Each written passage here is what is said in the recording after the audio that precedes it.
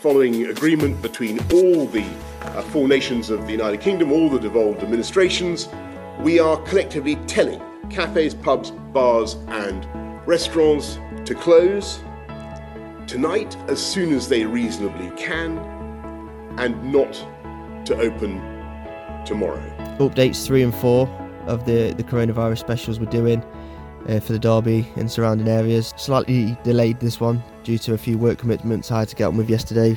Unexpected but obviously understandable. All hands on deck at this time obviously. So things have stepped up since we did the last of these podcasts 2 days ago, with obviously the big news yesterday of all the pubs, bars, restaurants, gyms and leisure centres all closing down for the foreseeable future to try and slow down the spread of the virus, which is obviously imperative at this stage. There's currently 12 confirmed cases in the city of Derby, and obviously many more of you will be in self-isolation and staying in off your own accord. We're going to kick off this episode with a list of how you can still get all the things you love from Derby and still have some of them treats while you're stuck indoors. Obviously, I'm just going to read out a list of the places that are doing these things. It'd take far too long for me to start listing out a big long line of Instagram handles and phone numbers. So if you're interested in any of these, obviously go to social media, find out these businesses and find their phone numbers and get in touch with them if you need any more information. But we'll crack on. This is just a few of the ones I've come across so far and I've been sent. There's many more out there, and I'll update you every day on them. But the Woodlark Pub are now doing deliveries, the Smithfield Pub, the Buttermilk Coffee House in Brailsford, they're doing Mother's Day stuff as well, so if you're listening to this on Mother's Day, get your mother something nice from there. The Fresh Basil Cafe in Belper, the White Hart in Duffield, the Dolphin Inn in Town. A lot of pubs.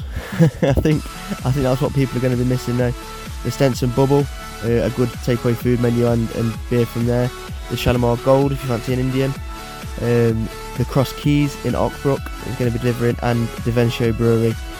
These are just the ones I've been sent and I've come across myself. If there's any more, obviously send them in and I'll get through them and get them out there as I can. Just so it's not all doom and gloom and bad news on these podcasts. We're going to give you a little snippet from stuff we've done before and things we've put out there before, just a reminder if you've already heard it, or if you're a first time listener, just a little example of what's in our back catalogue kind of thing. So first up we're going to do Nick Preston. This was all the way back in last September now, so really, especially at the minute, seems a long time ago we spoke to Nick, but a great lad, an Allenton lad who's done very well for himself. He was filming Ladhood at the time of recording this podcast. It went on to be on BBC Three, and then later on in the new year, quite recently actually, was on BBC One. So we sat down with Nick, had a pint with him, had a game of pool, and this is the outcome of it. Thursday afternoon with Nick Preston in the Neptune pub. How are we doing, son? Oh, sound us, man. Never been better, man. Yeah, tell you what, weather's getting nippy now. A few layers on, you know. Nice little furry jumper. How would you describe this? Maybe like Sully from Monsters Inc. or something, you know what I mean? It's big, innit? I only pull it out this time of year. I got it from a mate for a £5. Really? Yeah. Little swarm, mate, to be fair. It does, doesn't it? Uniqlo, I think it is. Am I allowed to shout brands out? Is that allowed? Yeah, shout it, mate. We might get a free one. Yeah, no, fuck yeah, I wouldn't mind. What's going on then? What's going on for Nick Preston at the minute? Cracking on with life as much as anyone is, you know. I'm just finished a couple of jobs. Finished a BBC job called Ladhood. I'll be out in the new year. Yeah, man, and it's back to unemployment right now, you know what I mean? It's back to the graft. I've been hitting the gym, bro. Yeah. You mentioned it briefly earlier when we was arranging a meeting and that. You got your training and whatnot. Slip it in now, mate. Just slip it in now, you know what I mean? Is that for a role or is that for the girls? Well, I mean, it's maybe to live longer, I think just so I don't pop my clogs any earlier, you know what I mean? Yeah, man, it's more just when you don't work and you just eat, you know what I mean? You don't notice until you notice, do you know what I mean? It's, you notice in your bathroom mirror and you think, fucking hell, like, I'm stacking it on, man. Honestly, yeah. So I mean, I'm just eating healthy, man. Living healthier, living Derbyshire. You know, take the dog out for walks. It's a change to you know, coming from like Alpha Wellington ways, you know what I mean? Like it's when you kick around them ways and then you go to Belper, man, it's quiet. Do you know what I mean? It really is quiet. A lot of fields though. Cocker Spaniel loves it. She loves a good run, man. Yeah. How different is it? Was it like a bit of a shock to the system when you first go from Allington up to like Leafy Belper, or? Yeah, I don't know. It's pleasant. It's pleasant. I mean, my dad was there for 7 years, but I didn't really go there when he first. Yeah, I went a couple of times and that, but then now I live there. It's a bit more. I don't know, man. It sort of shows the beauty we've got quite close to our city. You know what I mean? I think we forget about that shit, man. We forget, you know, what we've got around us.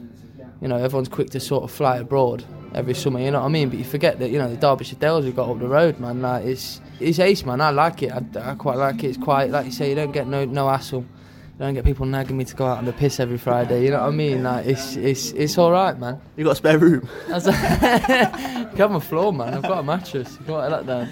So we touched on, obviously, originally from Allington Way and whatnot. Where did it all start for you then, growing up? Oh, probably like somewhere around like Bolton Lane Park or something. You know what I mean? Somewhere around there on a canal path. I was born in Allington, lived on Bentley Street till I was like 5 or 6, I think, 7ish. Moved to Wimbush, and then went to Shelton Junior School. Went on from Shelton to Chelliston.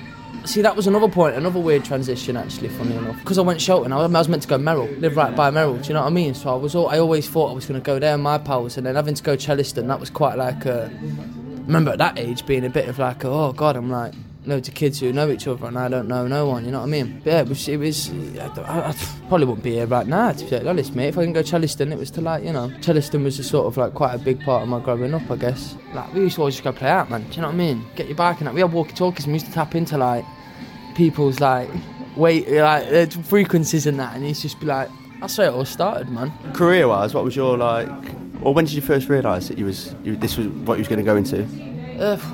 Realise what I was going into. I mean, at first, I remember when I was at like senior school in year 7 and that, I was like, be an engineer, because I heard you got like 40k a year and like go Singapore and that, and I thought, yeah, go on, I'll do that because it's dope. And then that's exactly what I did at all, mate. I went and got a degree in it. Did you really? Yeah. You thought, yeah, that's my chat. That is just doing it. But quite quickly, man. I mean, I'd always done plays and that. I played Quasimodo when I was year 6, yeah. And that was that. I mean, obviously the acting wouldn't have been great, and do you know what I mean? What it was wouldn't have been. But just to exercise my creative side, I just sort of, mate, I just ad-libbed half the time, man. I remember just getting off the stage and dancing with my mum, like in year 6, you know what I mean? Got up and like there's a bit where they like we all sing and that. I remember getting up and dancing with my mum in front of all the parents and that, and everyone was cracking up. And I think that was a point where I was like, even younger, you know. Do you remember Robbie Williams? I don't wanna rock DJ. So I remember I went to a pub in one summer with my mum and dad and that, and everyone was there, and I was like on one of the tables, man, as like a little kid and like singing that song, and everyone chucked in like a pound and that. I went home with like £20 and I was like, yeah, this is, do you know what I mean? I think I always just like to, I was about to say centre of attention, but not that. I used to love performing, man. I used to love people just like, people's reactions. Yeah, and people enjoying it, man, and people having a laugh and being like, yeah, that was good crack, you know what I mean? So and then really I didn't really do drama and that. I sort of just, as I got to like year 7, did like nothing. I just thought, nah, scrap that, I don't want to do it, play football, do you know what I mean? And like any kid, you want to be a footballer or something, do you know what I mean? You wanted that sort of dream to happen. And then acting was something I always loved films as a kid, always watched films, you know what I mean? That's something that comes across to me now on your Instagram. You're always sharing like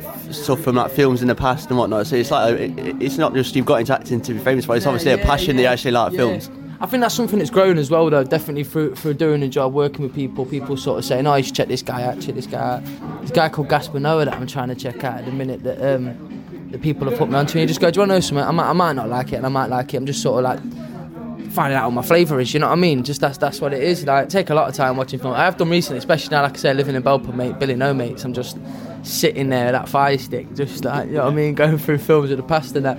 I think it's a good way of doing it because obviously I work within radio and wanted to further my career in radio, and since I've done that, I listen to a lot of either podcasts or radio stations. I listen to probably 3 radio shows a day, and with the writing side of the journalism, read a newspaper every day, like get a newspaper and read it, and then you learn. So obviously watching films, you can take, not steal people's techniques, but do you know what I mean, like see different techniques of acting and whatnot. Yeah, man, it's it's a weird one. I mean, because I remember when I started to touch acting at 15, there was definitely like there was things that I watched that made me go, yeah, I'd like to do it. Things like Misfits, seeing people like Michael Socker and like Jack O'Connell and James Burrows, seeing them come through and going, tell you what, they're from down the road, you know. Do you know what I mean? Like, I'm literally a stone's throw away. I could easily just fucking hop on the same flex and I could do it. But I'm not to a point where it's like, you get all the time people go, I should have been an actor, you know. I could have had a crack at that. And you go, yeah, all right then, mate. You cool, man. Sound.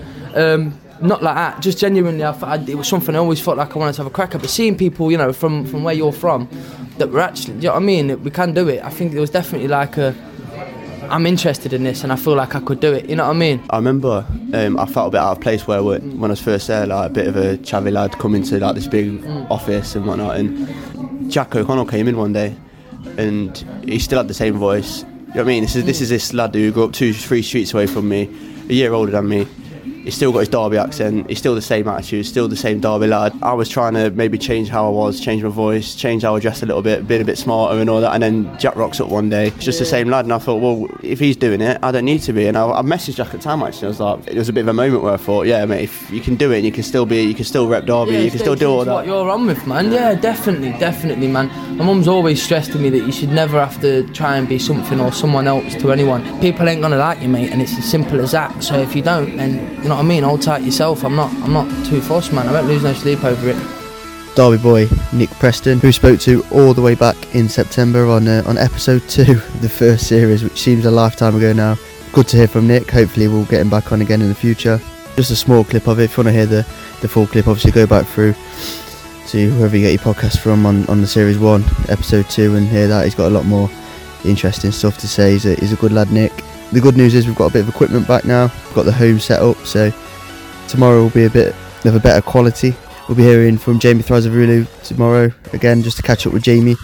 It's World Poetry Day today, but I'm obviously a day behind. I've had a poem and a bit of a chat with Jamie, so we'll pop that on tomorrow's episode. We'll also be hearing from James Randall, who has come out of self-isolation now and is on the road to recovery. And also we'll have an update on the statements released by both Derby County and Derbyshire County Cricket Club on Friday regarding suspensions to their seasons. Derbyshire won't even get to start their season on time, so that's disappointing, and obviously Derby have had their season suspension extended now to April 30th at the earliest. So we'll try and discuss all of that in a bit of a bumper, longer one tomorrow. It'll be far easier to edit. Hopefully I'll be feeling a bit better, a little bit under the weather today, but nothing to write home about compared to some people. So thanks for listening again. Hope it's been slightly entertaining during these boring times, and talk Derby to me.